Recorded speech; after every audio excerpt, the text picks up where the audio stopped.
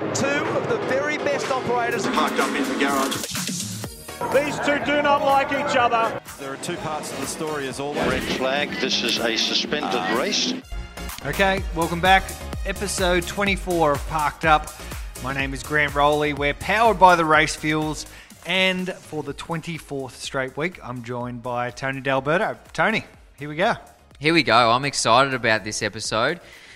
Not sure why, but I'm just really excited to tick off another episode of Parked Up. Lots of racing on the weekend, Grant. So We've got plenty to discuss. We've got a really special guest, a guy that I like. Very special. We both like him a lot. His name's Mark Larkham.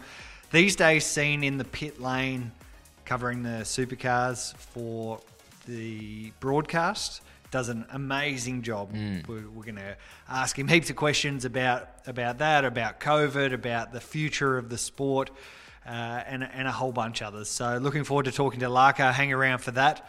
We also have a special little treat that we offered up to our Facebook fans to ask them about their first road car.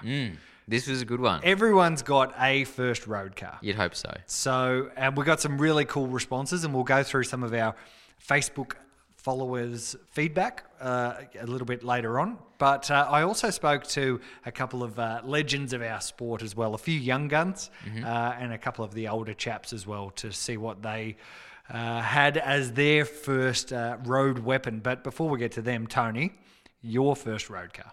My first car was a Holden Tirana GDR XU1. It was white. Sounds like a museum piece, not a... It really was. Now, this car got traded in on a new vehicle at our D'Alberto Holden dealership up in Echuca. And my uncle called my dad and said, look, I've got this Tirana. What do you think? Do you think Tony would like it? And it was in immaculate condition. There was no rust. It ran reasonably well for the age of the car. But the fact that it had no rust, we grabbed it in a heartbeat. I think it cost $12,000, which at the time was probably, a decent amount of money for me. At this time, 2020, $12,000 is a lot of money. Yeah, especially for a car that was built in 1972 or 3 or whatever it was. So that's a long time ago. But anyway, we got hold of it, and our family's always had a bit of a passion for older cars and buying them, not driving them, and holding on to them as a collector's item. But I certainly wanted to get my hands on it as an 18-year-old to drive this car around the streets. It sounded amazing. Now, we fixed it up a little bit, and I ended up selling the car about a year later for $30,000. Wow. Yeah. That's a nice investment. It was the only investment I've ever had in a car that has increased in value. So why did it increase so much? What did you do to it between purchase and sale? I think my uncle just did such a good job of trading the car in. Whoever owned it before was probably a little old lady that didn't realise the value. And the car was in immaculate condition. We got the engine running a little bit better, and we just tidied it up generally. So it probably looked a little smarter than when we first had it. But there was a little bit of rust starting to creep in, and Dad said, right, I think it's time to let go of this car. And that was perfect for me because I had my eye on a V6 Commodore Ute. I couldn't have a V8 because I was still on my Ps. So I had my eye on this I think it was a VY or VZ, and that's what I want to get my hands on. I needed roughly $25,000, $26,000 to buy it. And yeah, so I got the 30 for the Tirana, and away I went. Dad wasn't real happy though that I wasted that money on a new car, but anyway, I knew better. What did you have, Grant?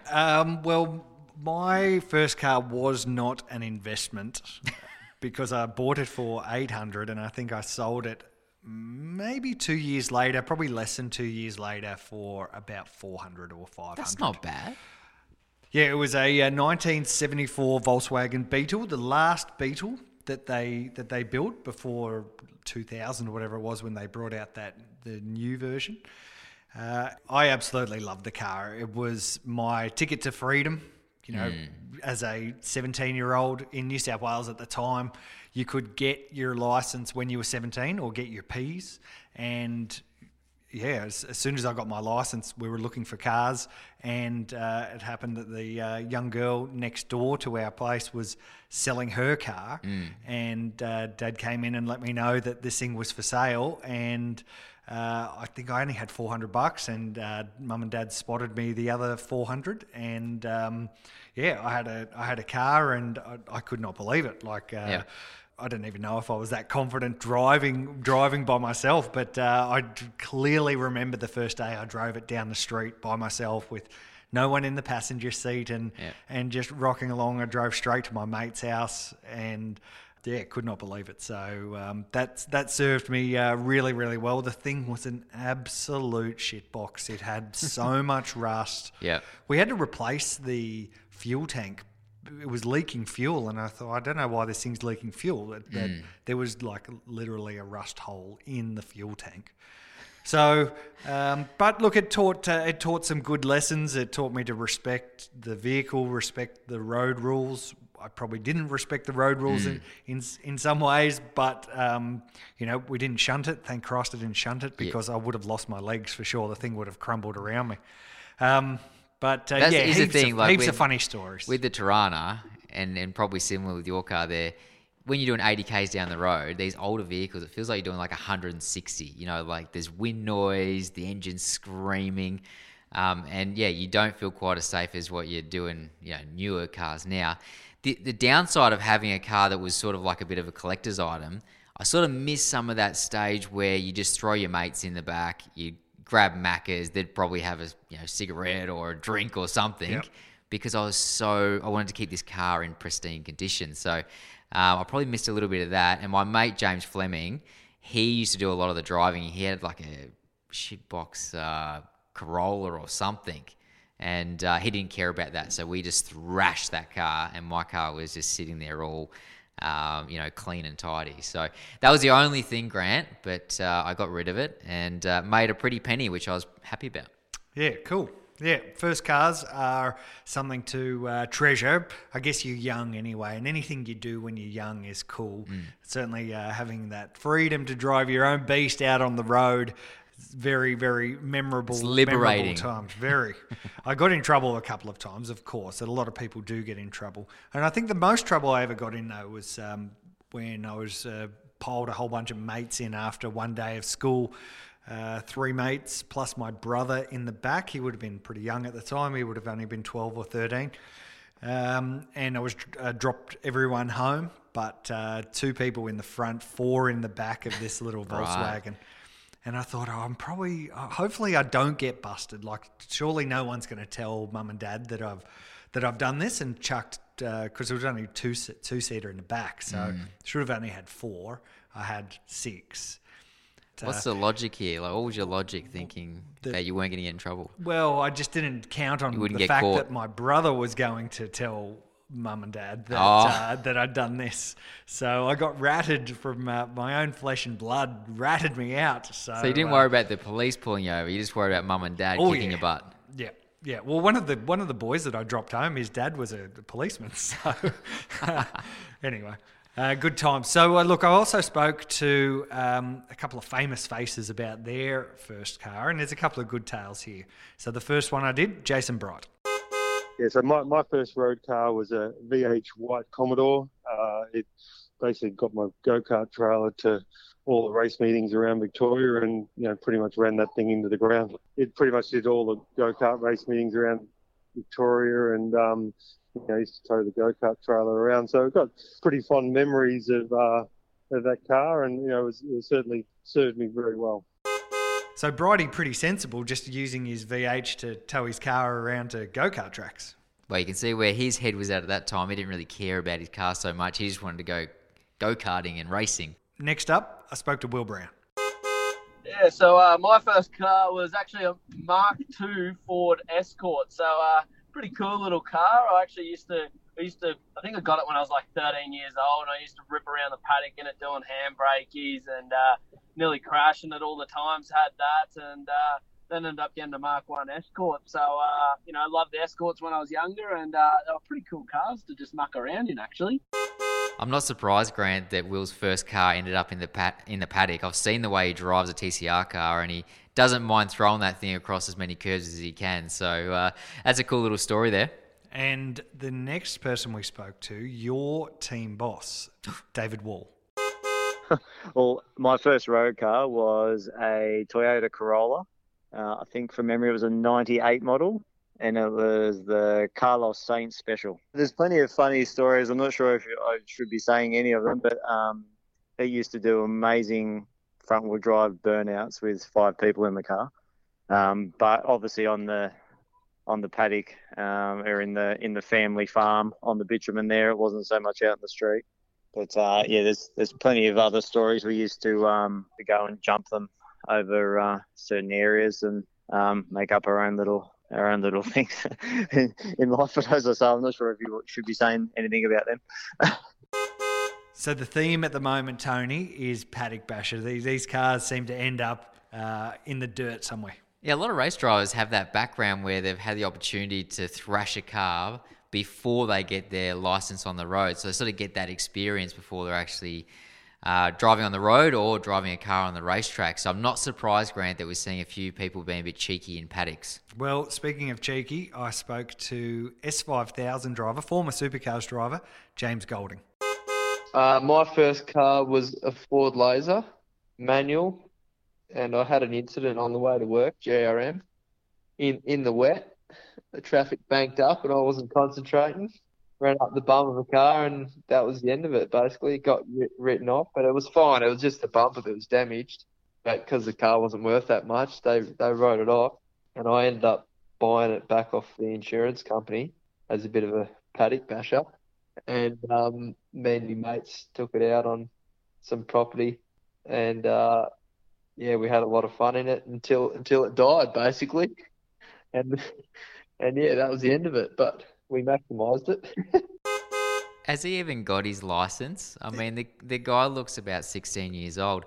Funny story there. And again, we're back to paddock bashers. So that's where these cars that we start in and thrash end up finishing their life either upside down or on fire in a paddock. And after all the paddock bashing, I thought I better speak to someone who actually does paddock bashing for a living. So I spoke to Neil Bates to ask him what his first car was. Of course, Neil, rally champion, legend of the Australian dirt. Let me guess. Was it a Volvo? It was not a Volvo. Oh, okay. My first car was a Mark 1 RS 2000 Escort, which sounds exotic, but I bought it for $1,200 and I did hill climbs in it on the weekends, and it spent plenty of time in the forest. Probably my funniest story was going through the forest, just honing my skills, coming around the corner, and there was a police car there. I thought I was in trouble, but they were actually bogged, and they waved us down and asked for a push to get them out. So that was probably my funniest ever story with that car. So there you go, Neil Bates with his Escort, but sensibly he raced his car on the dirt or in hill climbs. So that's a neat little first car story. So there you go. Everyone's got their own little story, but I guess the main key to it is that first cars typically get thrashed. Yeah, they do. And we had a really good response on Facebook again, same as last week where we had about 60 people comment. I'm not sure whether we had 60 this week, but I think we had 62. 62, there you go. Awesome to see the engagement from everyone on Facebook. So thank you very much. We appreciate the comments, but also the photos that you posted as well. It was cool to see your first car that you ever owned. Yeah, we were pleasantly surprised with the amount of feedback we had. Of course, everyone's had a first car. Everyone's got a tale to tell.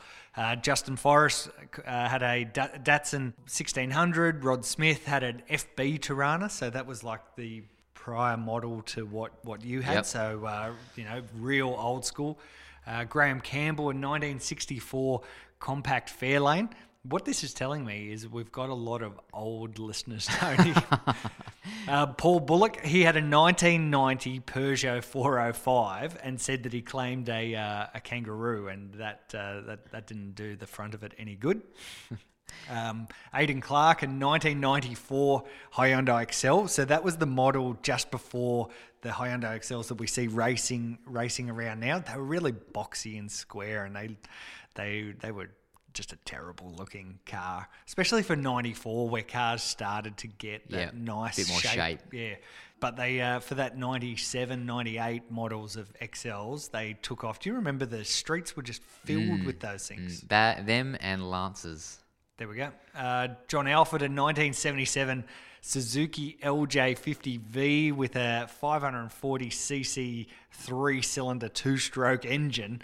My lord, it would have taken quite some time to get that thing up and going. Joanne Hodge, Chrysler Galant, an ex-rally car. She says it went like stink. Donna Eccles, a Datsun 180B, a beautiful little car. As long as they're looked after, they were an absolute treat. Kira Barber, she says, a 2013 Ford Fiesta, I'm showing my age. Yes, you're showing that you're really young, Kira.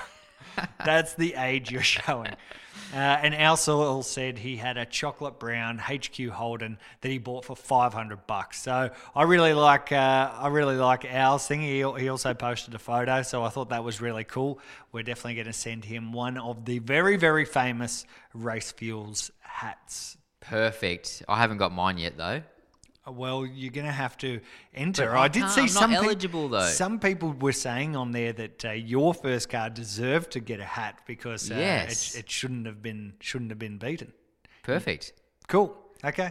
Well, we'll give you a hat as well. Okay. Good. Mark Tierney will be more than happy to donate you a hat. As long as you pay him $20 for it, he'll be more than happy to hand one over. These hats aren't for sale, Tony. You can only get them if you're in the Race Fuels family or if you win via the Parked Up podcast. I'm in the Race Fuels family now. He's a sponsor. You are. We'll get you a hat. Perfect. A hat. So Al Searle will get in touch with you, and you and your chocolate brown HQ have won a Race Fuels hat. So as we're talking about Race Fuels, let's just hear a very quick message from them, Tony. Racing cars need racing fuel, and Race Fuels is the best, most convenient way to power through your next meeting. Our famous Elf Race 102 is the control fuel of choice for the Touring Car Masters. It's available at the Bowsers, at Sydney Motorsport Park and the Bend, and it's available in drums at Winton. Imported direct from France, Elf Race 102 is affordable horsepower. For more details, head to racefuels.com.au. Is that our good mate Cameron Vanden Duncan with 4 names? Cameron, 4 names, that's him. He did a nice job there, and we do appreciate the support of Race Fuels, not the Race Fuels, Grant. Okay, get that right. The Race Fuels. It can be whatever you want. Now, there was a lot of racing on the weekend, so let's check out and recap in our news.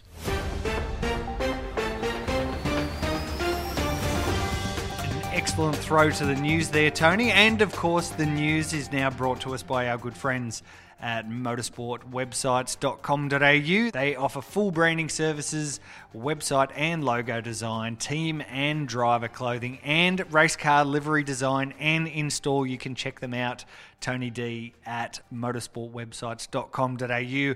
The new parkedup.com.au is going to come very shortly. Cool. I've sent all the info over, and I have no doubt it's going to be built very, very soon. Can't wait to see that. In the news, though, a huge week of Supercars news with the revealing of the final look of the championship. Mm-hmm. After this week's race in Townsville, we're going to Tailem Bend for 2 events. A couple of weeks off, and then a big race at Bathurst 1 week after we were meant to do the 1,000. In these times, we can forgive the 1,000 being 1 week later. How is it going to affect your world in the co-driver world? Well, we're finally hearing some information from the teams, and it's been fairly quiet from all the teams regarding information around Bathurst and travel plans and all that sort of stuff. I think there's 6 Victorian co-drivers that do need to travel into New South Wales or Queensland, depending if they're going to test or whatever it might be, but have to go through that 2-week quarantine period. So we still don't fully know, but the rough plan will be we'll quarantine in New South Wales 2 weeks prior to the Bathurst 1000, and that will either be the end of September or basically the start of October. So we're going to do 2 weeks in a hotel because we're dirty Victorians, and then we'll go straight into the Bathurst 1000. No testing by my team in particular, DJR Team Penske, that I know of. So, yeah, go straight into the race weekend and get on with it, really. Yeah, you'll be fine. You've done it heaps of times before. It's an easy track, goes up and it goes down, and you'll be fine. Just do it 161 times and try and be the first across the line. You know what? Now we've actually got some plans around the event. I'm feeling a lot more comfortable because before there was just no information, and it was like, well, are we doing the race? What's happening? I want enough time to prepare myself. But now it's locked in. There's some rough plans being thrown around.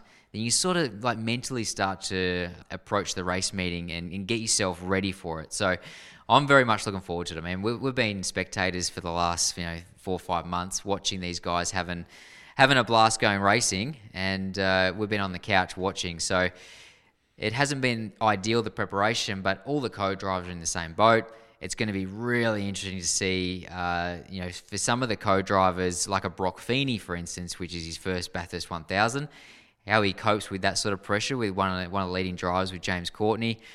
For myself, I think it's my 14th or 15th Bathurst, so I've 15th, so I've certainly done it a few times, but it really doesn't make it a huge amount easier. It's not like you just raced there last weekend.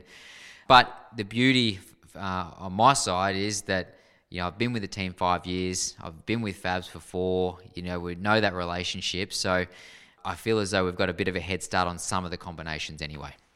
Cool. Well, before we get to that big race on that big old mountain, we've got Townsville this weekend, and we've got 2 races at Tailem Bend. They've got 3 genuine different circuit variations that they could use. Do you reckon they should mix it up? I think they should.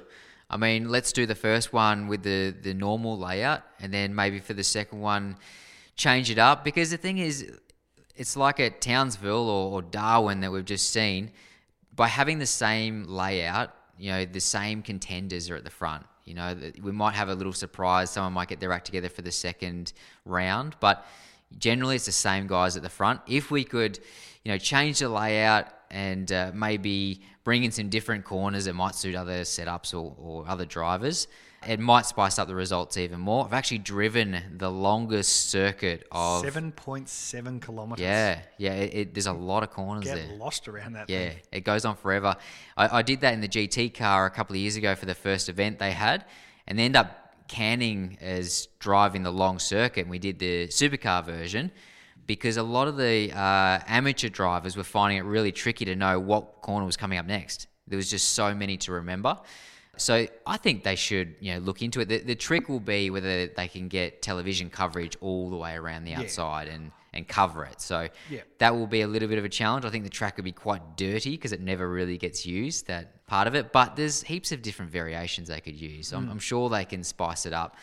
It's going to be interesting. I mean, we saw the results at Townsville last weekend. There's a little bit of a shift towards Triple Eight. Jamie clawed some points back on Scott McLaughlin. And that championship battle now is getting intense. I think now that Bathurst has been announced as the final round, suddenly people can see an end date and they're like, right, this is happening now. This championship's really alive and Jamie's coming and, everybody's sort of on their toes. So it'll be interesting to see if DJR Team Penske can bounce back this weekend at Townsville and claw back some points on Triple Eight because they are in fine form. Yeah, now we'll talk more supercars with Larko. He's coming up real soon. But we also had a Formula One race on the weekend in Belgium, and Lewis Hamilton won his 5th race for the season. There's only been 7 starts. It doesn't look in any time soon that anyone's going to beat him. But there was a funny little thing that came across my desk during the week, and it was an old news report from the tabloids back in 2013, just at the end of Sebastian Vettel's reign. And the story was, the first paragraph was, Britain's former world champion Lewis Hamilton says he fears Formula One fans will lose interest in the sport because Sebastian Vettel is so dominant. Do you think he's saying the same thing now? No, absolutely not. I mean, the guy's unstoppable. He's in a class of his own. He put on pole by half a second. Unbelievable lap. I actually sat on the couch the other day and watched the lap with Steph. She's got no interest in Formula One, but she could really appreciate how fast those corners were coming up. So the car looks so balanced. He's doing a great job. He's executing it. You know, he didn't really get headed in the race whatsoever. And to be honest, they felt as though Red Bull were going to be real challengers. The guy that came out that was a real challenge was Daniel Ricciardo and awesome. Renault. So that was really cool to see them actually have the speed. They had really good straight line, and I think their balance between the aero package and just their general setup of their car obviously worked at Spa, and they were contenders all weekend. He put up a big fight at the start of the race to try and get around Verstappen. I think if he could have managed that, maybe he could have held on to a podium position. He's got that little bet with his the team manager that he's going to, if he does get a podium, Cyril's going to get a tattoo. So he's pushing really hard to try and get that done. But just nice to see Daniel actually get a result for Renault, especially with Renault putting so much effort and resources into his program. Yep. Hopefully not too long and we might see a podium. It would be good if he could get a couple of podiums before he disappears over to McLaren. Hopefully, don't make the Renaults too fast that when he goes to McLaren, he's going to get outshone by his old team. So let's wrap up the news with a local story. Andrew Maisie, long-time member of the Supercars and TCR paddock, Touring Car Masters, Australian GT, the bloke's done it all, used to work for your team. He started his own business. He's bought a Pertec franchise, and he'll be based at Phillip Island. And to add to that, he's setting up his own race workshop at Phillip Island as well. So he's going to be based like pretty close to the track. So race teams will have the ability to have their cars serviced, repaired or prepped just kilometres away from the island track. So is this an ad? It does sound a little bit like an ad. He is your mate. He is my mate. No, and we're looking after him. We are looking after him because I'm excited that he's stepped outside the motorsport scene. It's tricky, you know, when you get stuck in the motorsport scene. He's been in it for 20 odd years. You seem to be there forever. And he's obviously not going to let go of it completely, but he's been trying to get this Pertec franchise up and running for a while. Pertec are a sponsor of DJ Team Penske as well. Wow. So we are for sale. Parked up for sale. We thought we'd better give him a run. So let's catch up with Maisie. Bass Coast Pertec, Andrew speaking. Yeah, g'day mate. I've got a tractor and it's blown a hose. Can you help me? Yep, I can do anything. Just what's your address and I'm on my way. Mate, I'm in Brunswick. Is that too far? That is a bit out of my area. Okay. But let me put you through to the Brunswick branch and I'm sure they can help you.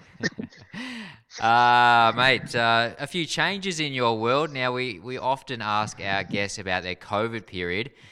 You've had a pretty positive experience. You've changed your line of work. I mean, obviously you've been involved in motorsport for a very long time and you don't want to get away from that so much, but you've done your study and all your training and you've opened up your own Pertec franchise. Tell us about it. Yeah, so basically it all sort of started probably late last year. Obviously with the whole COVID thing, it sort of pushed it out a little bit, but we got there in the end. You know, I had to get through the COVID stage, so I sort of went back to my roots, went and worked for the Delbertos, as I do. Anytime you're in shit. Yeah, exactly. So that got me through the period where we just weren't car racing, and it's weird that it's been this long. But anyway, it sort of gave me some time to sort of do the business plans and do all my training that I had to do, get all the truck ordered and all that sort of thing. But it's all sort of come to fruition now, and there's been some obstacles like having to go to Sydney through lockdowns and all that sort of thing, but it all sort of came together and here I am. So we're off. Now you basically went live yesterday and you're waiting for the phone to call. It did call at 8 o'clock this morning. So you got your first job this morning. How'd you go with it? Well, yesterday was every time the phone rang, I shit my pants. But it sort of was the longest day standing in a uniform, sort of looking at my truck I've ever had. But anyway, and then complete opposite this morning. I'm just having breakfast at 8 o'clock. Boom, we're on. So, no, it was good. Sort of got all my stuff together and off I went and showed up and had to do it. So, I've got some really, really good help from the neighbouring franchises, and I made the call purely just to double check my work, but they were very helpful in that, and got it done. Now, just waiting for the next phone call. Well, you can't interrupt this phone call right now. Now, I reckon Okay. this idea has been bubbling away for a few years. Our race team, when you used to work for our little team, used to be sponsored by Highflex Mobile Hose Service. Now, they're a competitor to Pertec. Has the idea been bubbling away since then? The idea, it's actually funny you say that. I've got all this memorabilia and photos and all that I bloody can't put up in my office because it's covered in Highflex or NZ. But anyway, the idea more started when I sort of was finishing up DVS with Cam Waters, and I was sort of like, I sort of need a change. The motorsport thing's taken its toll on me, all that sort of thing. And I must admit, I looked back at sort of what Cam's dad had done, starting as a mobile service and building the empire that they have in Mildura. And even though I didn't go with that brand at the end, Pertec sort of took over, and they've just been awesome in the whole development of this business. So they sort of won the package by the end of that, and here I am now. So there's no looking back. Now, we do want to touch on motorsport, though. You haven't turned your back on it completely. You are going to still have a workshop set up for people that need to prep their race cars or repair their race cars from Phillip Island. Is that the theory behind it? You're going to have this shop open, ready to jump when people need it? That's right. So basically, yeah, you can't give up sort of 20 years in the game just like that you just go bananas. So basically what I've done, I'm directly opposite the racetrack. So it's sort of a bit of a dream for a motorsport fan to live here. But anyway, and, I'm going to utilise my background. And, yeah, like you said, I'll have a fab shop set up. I'll have a hoist set up. So basically when the club races are down here and they need a bit of a hand or a bit of a chop out, I'll be here to give them a hand. It sort of will help my little bug that I'll always have for car racing, as well as, there'll be the odd GT or TCM race meeting that I'll go to. It's a bit of a hassle because you guys have decided to put TCR and TCM together. So it's sort of, I've got to pick what category I'm going to chase. But anyway, this business is my full-time baby, but I'll have that little background motorsport thing happening in the background just to sort of keep me going, I think. Sounds like cheap accommodation when I'm racing down at Phillip Island. You're not the first person to say that. I think I'm going to have to put little bungalows down here because I'm going to have race teams and sort of everyone coming to stay, but there's plenty of room for tents and caravans. So we'll start a small bonfire and have the barbecue running for everyone. It'll be good. So there we go. We've got our accommodation sorted for Phillip Island for all of our Phillip Island events, right next to the track. Amazing. Yeah, I'll certainly be knocking on his door trying to get a free bed. Interestingly, though, Maisie didn't really touch on it too much, but he was with Cam Waters when he won his DVS championship, Gary Jacobson when he won his DVS championship. He's been around motorsport and worked for some great teams, works for some mediocre teams. TDR? I wasn't going to say that, no. No, he's worked for our team for quite a few years as well. So, he's a legend. He's a hard worker, and I'm sure he's going to make the most of this opportunity. So we wish him all the best. Great. He won't be too far away from racetracks, particularly Phillip Island. He will literally be right there hanging out with those big geese and some penguins if they can make it that far offshore. Okay, right, that's the end of the news, and now we get to speak to the man, the legend himself, Mark Larkham. Long-time motorsport industry member, earned his stripes in Formula Ford, raced in Formula Brabham, raced against the likes of Mark Skaife and Neil Crompton. He raced and won in supercars, had some horrific accidents, including cars catching on fire. But these days, most known for his, some would say, antics on the supercars broadcast. Brings the sport to life makes it super easy for the punter to understand. And I've never watched as much supercars on TV, not since I was in my teens before this thing became a job. So you get to really appreciate how good he actually is. Yeah, I really enjoy watching Larko on his Hino Hub segment. He does a really good job of breaking it down for the average Joe that doesn't watch motorsport every week and probably doesn't want to hear about tyre pressures and rake and shockers and all that sort of stuff. He really does just talk about the show, what the drivers are going through. And I think that's really vital, especially when you've got guys like Mark Skaife and Crompton to do all that chat. His segments are sort of lighthearted, but really informative as well. So I think he does a great job. I wonder whether when he was, a driver, if he ever thought, he'd be so successful in this arena in his life, whether that's where he wanted to end up, or, we've seen him own his own teams. He's sort of been in every sort of aspect of motorsport. Yep. But I feel like he's really excelled in the commentary team. Yep. No, he absolutely tells an excellent story, makes it super easy to understand, and hopefully he makes sense of some of our questions. So we should get him on the phone right now. We'll dial up the farm, get the old dial-up internet spewing away, and grab Larko. Here we go. And it's great to welcome Mark Larkham onto the Parked Up podcast. Larko, thank you very much for joining us. Always good to have a chat with a couple of old pit lane buddies. It's great to have you, and it's great that we've been able to see you on the TVs. Usually we'd ask, the first question, how's your COVID story been? We've seen lots of you during that first lockdown. We saw you on the farm. You've been back at the racetrack, doing pretty much your regular role. But your take on the COVID situation that's been dominating the airwaves.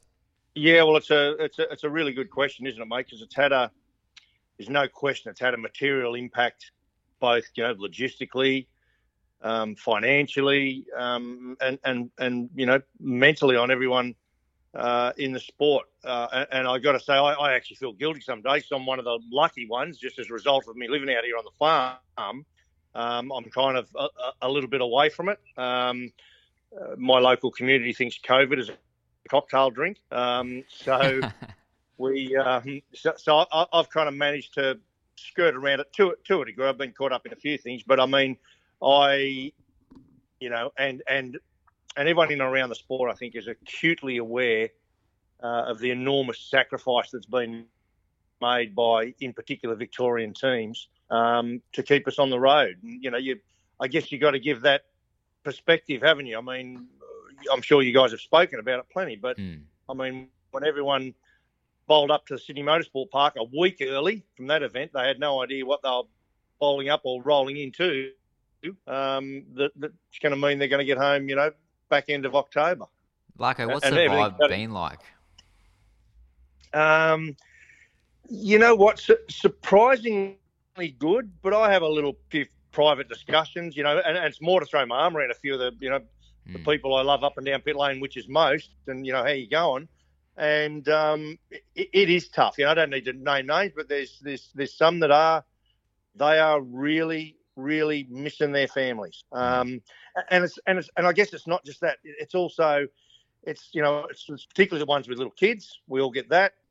It's a dental appointment, the parent-teacher night. It's that hospital thing. It's your sick mother. It's your pool. It's your lawn. It's the roof that needs a repair. It's the million things you just don't think of in your day-to-day life that everyone misses out on. And I just think, and we're talking about professional sport here, and we often say, don't we, when you look at vision of modern motorsport, sadly it often looks too easy.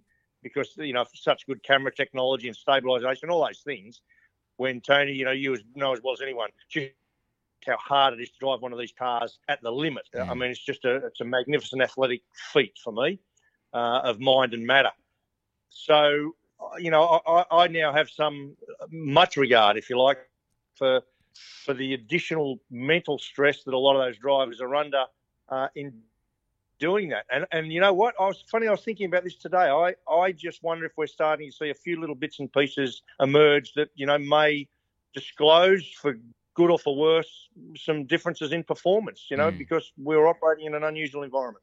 It's interesting because we're seeing a lot of the families now, either coming up to see the teams, the drivers, the mechanics, the team owners, just to try and get some of that family connection. I know some of the mechanics that come back home and they must be doing some sort of switch over to fill that role. Yep. But it is sort of at that breaking point a little bit, and we've still got a little bit to go. We've got obviously Townsville again this weekend. We've got 2 at Tailem Bend and then Bathurst. So we're still a month and a half at least away from coming home. Just at the track, how has your role sort of changed in the commentary team? I mean, we see you with somebody holding a big stick and you're standing quite away from the driver or the team that you're speaking to. Is there less people on ground, and have you had to cover more of that ground yourself? Yeah, so that's my Freddie Mercury stick. So that's kind of okay. We've got to use that. Sometimes it's a little bit compromising because you need to be a bit close to drivers, as you know, Tony. In the pit lane environment, it's noisy. It's always noisy. But if that's the worst we've got to do, so be it. But I mean, the whole broadcast is compromised, and I think everyone associates doing a great job. From Nathan down. Nathan Prendergast, our TV boss, he's actually back in the chair directing at the moment, which he got out of that chair a couple of years ago. But Brian's stuck back in Sydney. So what we're trying very hard to do, and I think they're doing a great job of it, is if you're sitting at home watching the telecast, you probably, because we don't talk about it, you probably don't even know that the commentary team, as in Mark, Neil, Jess, are sitting in Sydney in a studio, and we're on the ground at events. And there's a time delay now when we do that. So there's a lot of little compromises, just a couple of the interesting bits, So when we're on the ground in a telecast and we've got all the television trucks and the production and the editing and all that there, for example, all the pit lane camera vision is seen in the trucks all the time. So when you're down there on the pit lane and you're in a race and you're looking at a pit stop, or, Tony D'Alberto comes in because he's whacked the wall on the left rear, which I think really reasonably frequent occurrence. You can point the camera at my pit producer, Emma, can see that. We might have a bit of a chat about it, then we go to air. Well, that feed doesn't exist in the current circumstance. So there's a lot more guesswork, a bit of trust. So sometimes you see we're maybe not doing quite as much because there's just some complications. And then, of course, in my Hino Hub world, which is what I'm doing now when you've rung, I'm actually prepping a lot of the footage now myself at home, which is cool because we actually make and edit videos here at home anyway. Me and my son, we do it as a side business. And but we've got actually my graphics guy who helps me with the Hino Hub is, again, locked down back in Sydney. He's not travelling, so we're trying to do that remotely. Yep. And normally he's sitting right there with me in the pit bunker next to the hub, so we're at it all day. So look, everyone's having a bit of a compromise, but again, I think everyone associated with that broadcast. I mean, because you've got to remember, a lot of those people have been on the road for a long time. So even Scafie's stuck up in New South Wales, lives in Victoria, simply so he can commit to going and doing the broadcast from the studios with Crompo and Jess. I mean, that's an enormous sacrifice from him that not enough people know about. He's got kids. That's the first time I think we've ever heard you sympathetic for Mark Scaife, though. And it may be the only time you do hear it, so just clock that one.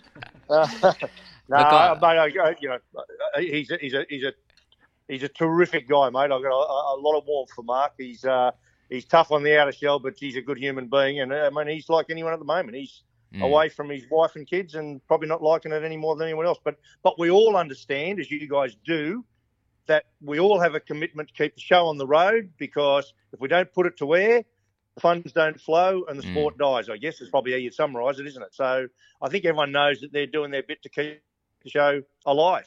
Well, I think Supercars have done a fantastic job.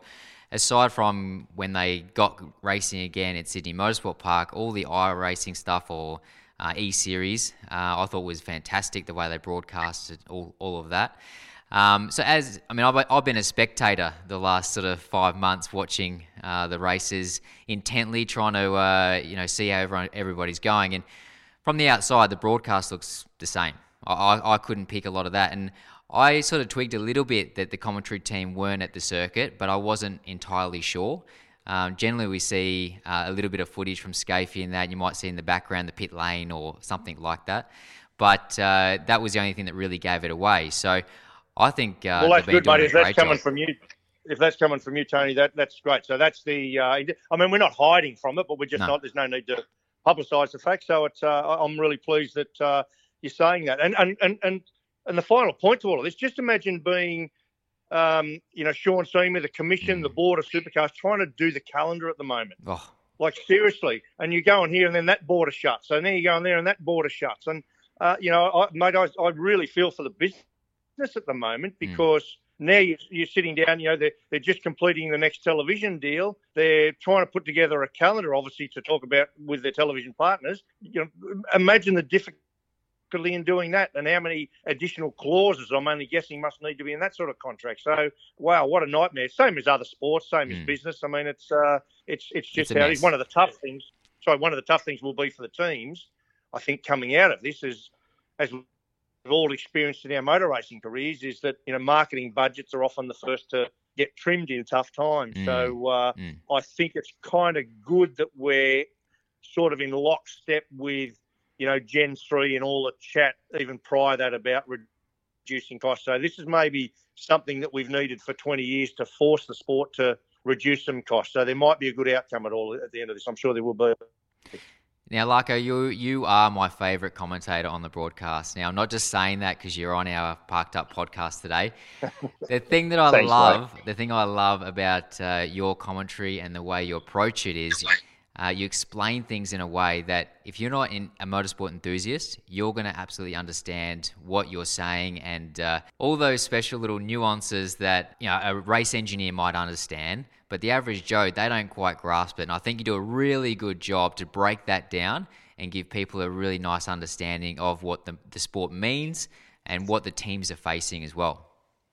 Mate, I'm flattered coming from you, Tony. I really appreciate that, mate. That's very nice of you. Can I say it's probably two reasons? One, I am just a simple person. So I keep it simple. Probably three. The second thing is, genuinely, mate, and you know me well enough, I really consider myself just like our fan base. I am one of them. I was before I started racing.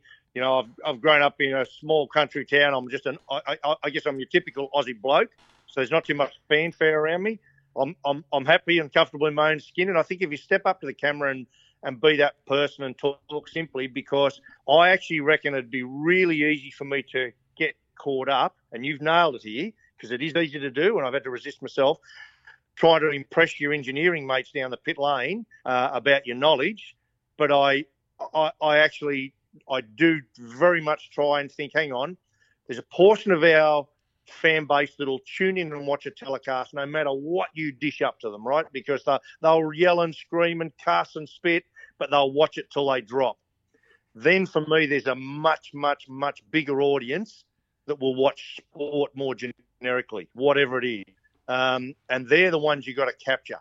And so if you can, like anything, I don't watch tennis, but we all played tennis. I don't watch a lot of football, but we all played football. And sometimes when there's rule changes, what's a 20-40 or is that, what's 15-40, just to stop and explain some basics to us. I think we have a lot of assumed knowledge in our game.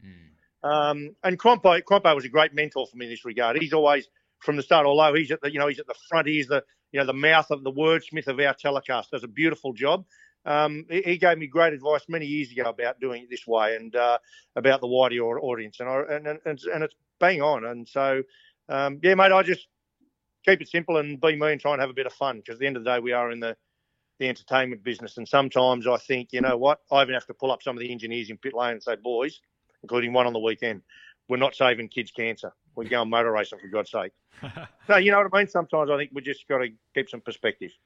No, we love what you guys do, and it's certainly been it's helped us through our lockdown misery down here in Melbourne. That is for sure. Now we've seen Scotty McLaughlin have a terrific run through the Darwin events. Jamie Whincup chipped some points away from him at Townsville, and we've got one more Townsville event to go as well. 4 championship events remain. How do you see the series playing out from here? Without the word of a lie, Grant, hand on heart, I'm genuinely excited because of the pressure Jamie's putting back on Scott. We saw on Saturday in qualifying that team can fail like anyone else. And I was standing there right in that garage, and I tell you, they were scratching their heads. And Jamie, I want to talk about him a little more in next week's telecast. I've just been preparing a couple of things. But, I mean, let's face it, as great as Scott McLaughlin is, and if he sticks around here, will, I'm sure, possibly go on to be our greatest. But at the moment, he's still only in the first third of his career. Jamie, who, let's be honest, after 3 championships, I remember looking at him that year and thinking, you know what, he's tired, he's jaded, I reckon he's about done. And he look what he's gone on to achieve. And now, what is he, 38? I think he's 38 years old. He's driving as fast as when he was 24 years old. And not only that, as we said on the weekend, he's somehow doing that and using less rubber than anyone in the field. I mean, just utterly, utterly brilliant.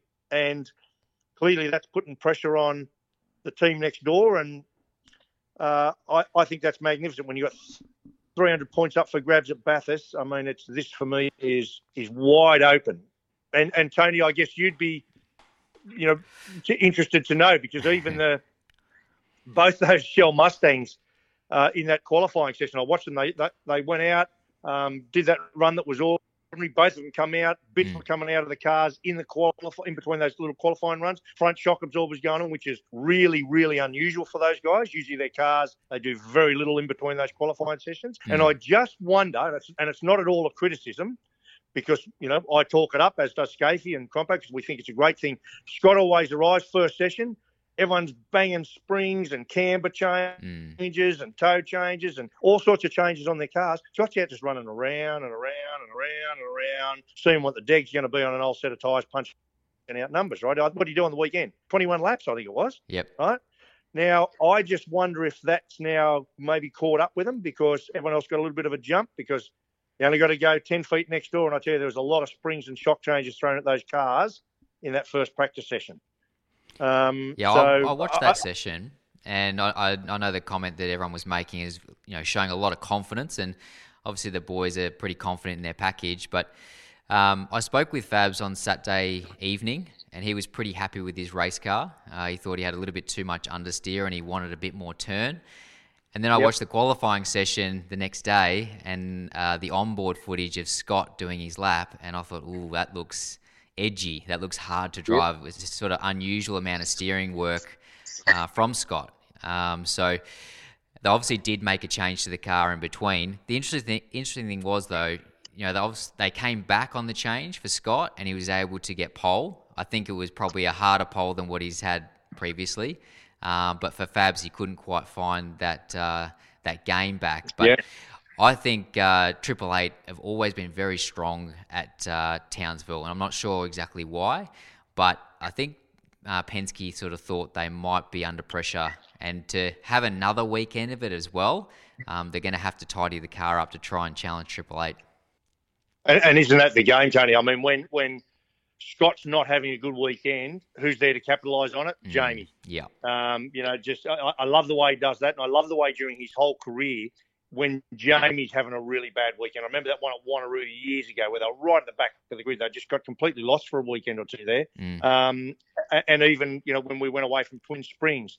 But Jamie's the best in the field at capitalising on a bad situation. So if that means he gets, a fifth and a seventh and an eighth, he'll always do that. He'll never put it in the sand trap trying to get it up further, to me, which is championship winning stuff. So isn't it hiding up? And, let's add to that. How cool is it that, Team 18 are firing? Look at the speed Scott Pye had on the weekend. Yep. Isn't it cool that Brad Jones Racing, look at Nick Perk at every event now, every circuit, fast, slow and in between, fast and in the game. Isn't it brilliant that Tickford are firing now?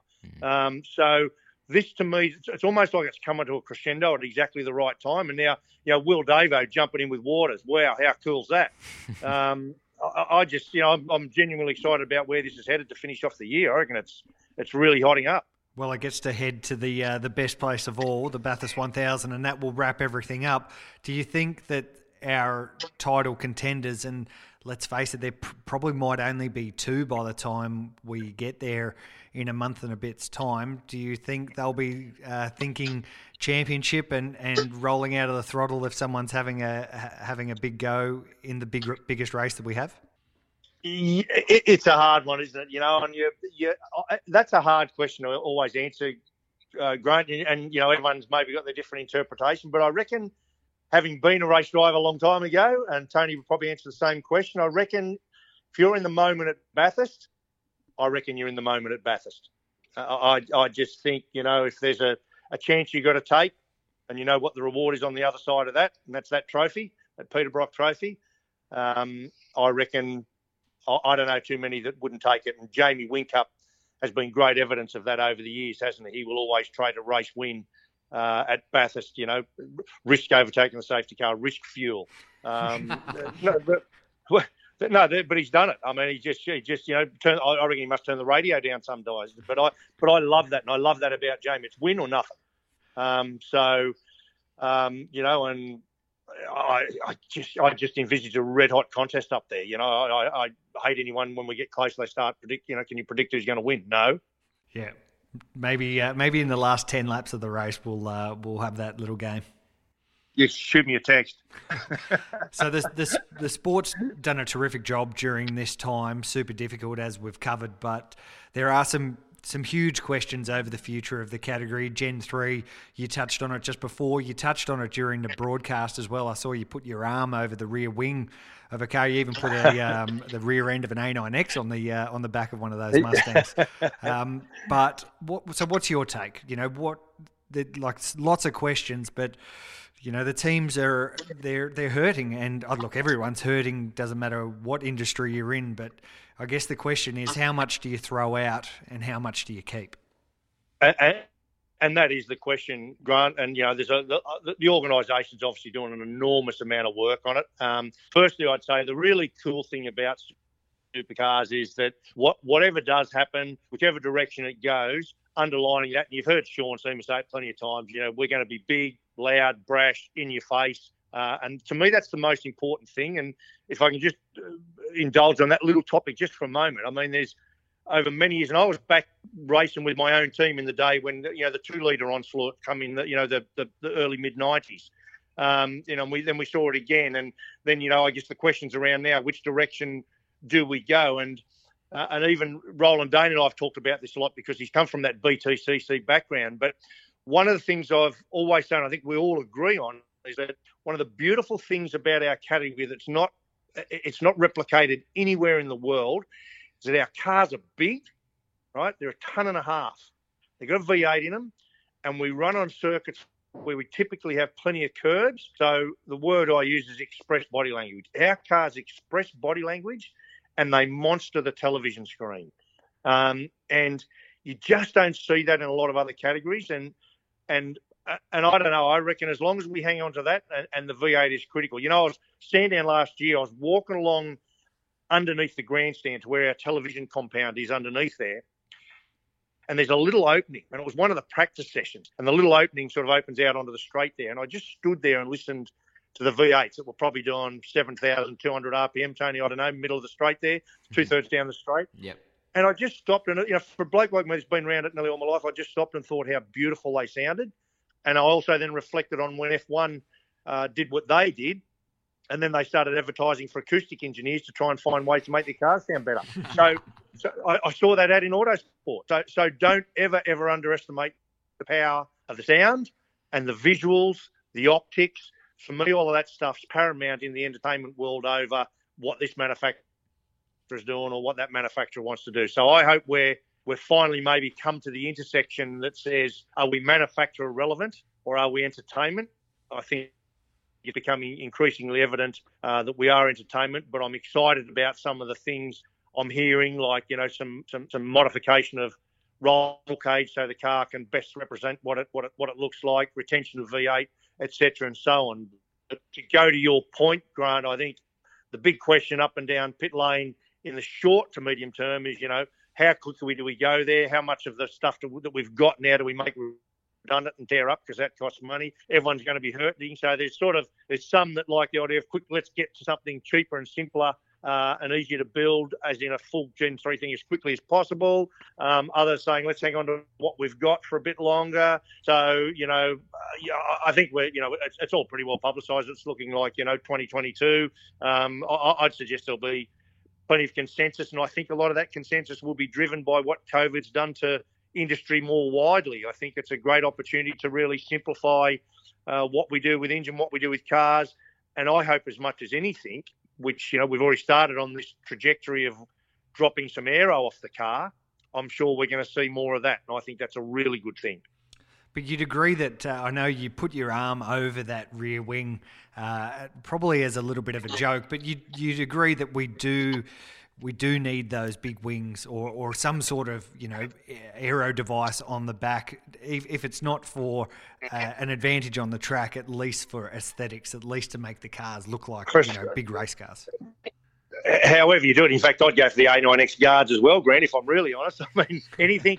No, but I say to people often, what a great place it would be for, say, a brand like Kia, because look what supercars did for Volvo, the brand. One of my best mates is a Volvo guy. He's not a bowler hat in the back parcel shelf type of guy, but that's been how Volvo owners have been typified for years. Along comes Volvo, plays the supercar game with engines and components that are not even bits they were using in their road cars, but no one cared about that. It was actually the brand marketing.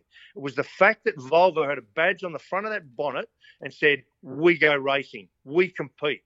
Now, just apply that to Kia for a minute. And I know nothing about what Kia or Kia's intentions or anyone else for that matter. I'm not close enough to that side of it. I'm just making the point. Well, what a great format to be able to go in, to have cost-effective cars, cost-effective engines, without having to say to a manufacturer, you need to be around for 5 years and spend $10 million a year to get up to speed, and then maybe you can hire Craig Lowndes. Well, no, under our current format and where the business is increasingly heading, you should be able to go into Brad Jones Racing as a manufacturer and say, right, we'd like to run our cars, literally silhouette of the car, some of the DNA of the car. I love the fact over NASCAR, the fact that we run the wind-licked surfaces of the car, for me, that's the most paramount thing we do to keep us relevant to the road car. And I reckon that's fabulous. But we just, as you alert to, Grant, we've got to put the cars on steroids. So they've got to be, a little bit wider, a little bit lower, a little bit fatter, a little bit tougher. Yeah, some wings and bits and pieces on them to toughen them up a bit. But I don't believe we need the levels of downforce that we currently have. That we need to do whatever we can to encourage vehicles travelling at different speeds at the same time on the track without doing it falsely and without doing it just with tyres. We need to have some other mechanisms. And one of the ways to do that is to obviously have less aero, driver mistakes, good tyres still, but degrade quickly, that back teams into different strategy options. We love that. So all in all, I actually think the sport, for my take, is charting in the right course in the current environment, because environment's changed. We've lost Holden, we've lost Ford, and I think we've got to move to react to that. And do you think that the sport can survive without any manufacturer backing, or do you think some level of support from a car brand is important? Look, I think one of the real benefits of any manufacturer backing are actually what they do around and away from the sport, not just in the sport. But it's again, let's just go back to the Volvo incident. I can remember walking into every airport in Australia and those great big massive LED Volvo promotional boards up there with Scott McLaughlin and his Volvo on it. Well, wow, that's invaluable to our sport. So manufacturer involvement is really good from that perspective, isn't it? So they can do something. That's why I think we've got to keep aligned with manufacturers in terms of their, as I say, badge marketing, I call it, and some of the peripheral stuff they do around it. But I think we've got to protect them, which we are, from having to be like F1, where it's this massive development curve and homologation curve you got to go on. Forget all that crap. Let's just give them an easy path in to showcase cars with sex appeal. I mean, yeah. So And to answer your specific question, Grant, can it survive without manufacturers? Yes, it can, because mate, you can go back to board minutes when I was on the board for 8 years back in the sort of early 2000s, late 90s. I was often preaching that exact point because there was such a disparity back then between manufacturer-supported teams and what I'd call ordinary teams that it was always going to be the two manufacturer teams that were at the front. And that's exactly what played out. And that was because on your vehicles, you have a real estate value, and the marketplace will determine basically what that real estate value is. For manufacturer teams, they could always afford to put in much more than the real estate value of the real estate, the real estate on the car, obviously, which made it really hard to bridge that gap between, sponsorship and a manufacturer-supported team. Now, I take nothing away from anything that was achieved, and the best teams always got the manufacturer support, as it should be. But I actually like the thought of a world, because we don't know where the world's going. So I think to protect our sport, I would love a pit lane where the cost of being competitive is equivalent to the real estate value of the car at the time. And we kind of know roughly what that is. So that then means what it is, mate. It's the Shells, it's the Super Cheaps, it's the Penrights, it's the Monster Energy. It's those brands that are actually propping the sport rather than reliance on manufacturers. And I only say that because manufacturers are come and go. We have a very small market in this country. It's split by way too many models. There's not enough volume. It's tough. And, we've got, electric cars on the horizon. Don't get me going on that one. And everything else in between. So it's really, really, really difficult. So I think the smart players we focus on entertainment and we focus on giving the high street sponsors, a good experience in our sport. And I think that's starting to show very much the case, because there is, if you're really truthful, mate, there's not a lot of manufacturer support down the pit lane at the moment in terms of pure funds. Mate, we could keep asking and asking and asking, but we'll leave you to fix up the farm before you've got to duck back off to Townsville and enjoy the sun, something that we're definitely not enjoying down here in Melbourne. But Larko, mate, we appreciate your time, and we thank you so much for joining Tony and myself on Parked Up. Always good to have a chat, boys, and yep, same, mate. I look forward to seeing you guys back on the pit lane, and hopefully it's not too far away. See you, mate. See, I told you that was going to be a good chat.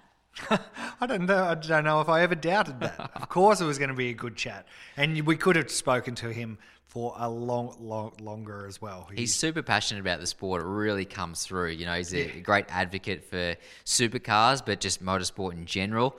And he obviously knows, what is important for supercars going forward. And I think he makes a lot of sense with some of the comments he's saying about Gen 3. We spoke with Kim Jones recently, and he was saying, please no Gen 3. But, I think if it's done in the right way, like Larko's suggesting, for some of the cost saving and the entertainment aspect, it's going to be a win-win.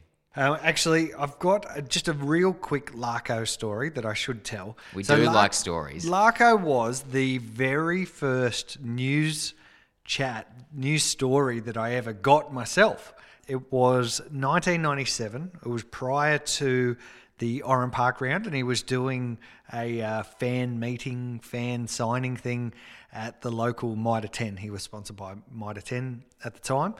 And I went down there completely as a fanboy. I actually really liked Larko in his first couple of years of supercars. He started in 95 and really struggled with that first car that they built. And I was surprised how chatty he was. It wasn't very busy on that day. And I asked him how was he going, and he signed the poster for me. And I think he might have even asked me how I was going. And I thought, oh, wow, hang on, Mark Larkham's asking me how I am. This is awesome. So I actually asked him, who have you got as your co-driver for the endurance races which were coming up? Did you have your helmet with you? Like were you putting your hand up? No. I was 16, so not quite ready for a Sandown 500 or Bathurst 1000 start. But he told me that Andrew Madecki was coming to drive his car, and it hadn't actually been announced yet. It was the announcement for that was coming up, I think, during that weekend of racing or something like that. So it was kind of the first time I found out news before I'd watched a broadcast or bought Auto Action or Motorsport News or whatever. You know, this was well before the days of Twitter and Facebook and all of those things. So that was kind of the very first time I got an insight into a news story before it actually got broken. And it was a bit of a light bulb moment for me. I sort of realised, so that's how the stories happen. You ask them questions and you get an answer.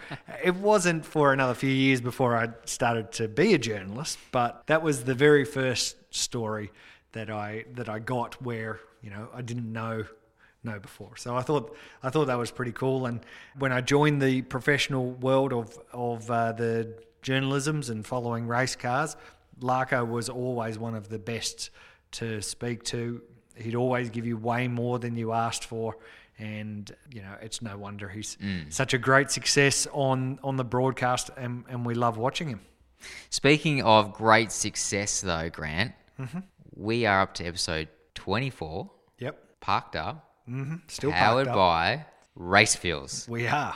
That's pretty cool. 24 episodes, man. Yeah, it is pretty cool. We started rolling them out on Sundays, and now we're typically on Mondays, but it's always me that has to change the date. Yeah, you're always available. A day late this time. Well, it's always me. Can we change it? Can we do this? Can we do that? Nah, I'm just a pain in the ass, really, aren't I? Pretty much. Yeah. They're your words, not mine. Okay, well, that's just about going to wrap it up. We should give a quick plug to the final round of the Car Sales TCR Australia Sim Racing Series. You're taking your little simulator over to Macau to do the final round. You're coming off the back of a podium. Big podium. A massive podium on the streets of Adelaide. And now you go into the streets of Macau to burn around that little track. Have you done much practice? I did a bit of practice on the weekend, but I had to go into the settings and turn the damage off because I could barely make it around a lap without damaging the car. So that's going to be really interesting. Super tight circuit, over crests, and you know, there's going to be a lot of carnage. So they have no business actually having a real motor race around that place. No, that's right. I mean, and to make a pass, you're pretty much going to have to lunge someone. So I feel like I know which way the track goes now, but you know, I think if you damage the car early, you're going to be nursing it for the rest of the race. But anyway, it'll be interesting to see. I'm actually a little thankful that it is the last round of the championship, because that means that we're going to go real racing soon. It's every day that ticks by. Every time that sun goes down and the moon comes up, we're one day closer to going racing. If that makes you feel better at night and you sleep a little better, mate, then that's the way you can think about it. But no, it's exciting stuff. So looking forward to that one. And yeah, it does mean that TCR, fingers crossed, will have a calendar soon. Yep, not too far away. We can go racing. Do you have any insight? We'll see. No insight just yet. Oh, you never tell me Off anything, the record. Randy. Never tell me anything. I've got nothing. But we're How not. Many times we're this not year, too though, far away. How many times this year have you put something out and you do all the press releases for TCR, ARG in general, right? Mm-hmm. And I've literally just spoken to you and say, hey, what's the goss? You give me nothing. And 2 seconds later, there's something that comes up in my email, a press release. And I'm like, mate, did you not think that was useful information for me? He's like, yeah, well, you can find out when everyone else does. I hope Matt Braid and all the brass at ARG are listening to that. Thank you very much. I can sincerely say to Matt Braid, John McMillan, all the guys that own ARG, that you don't let anything out before the press release comes out. That's it. And it shits me. That's how the professionals We're meant to be work, mates. Tony. We're meant to be mates. All right, that's it. Before this mateship is over, let's end this right here, right now. Episode 24 of Parked Up, powered by the Race Fuels, is in the can. Of course, we also thank our other sponsor, motorsportwebsites.com.au. We also thank Mark Larkham and all the other people that joined us. Tony D, we'll see you next week. You will. See you then.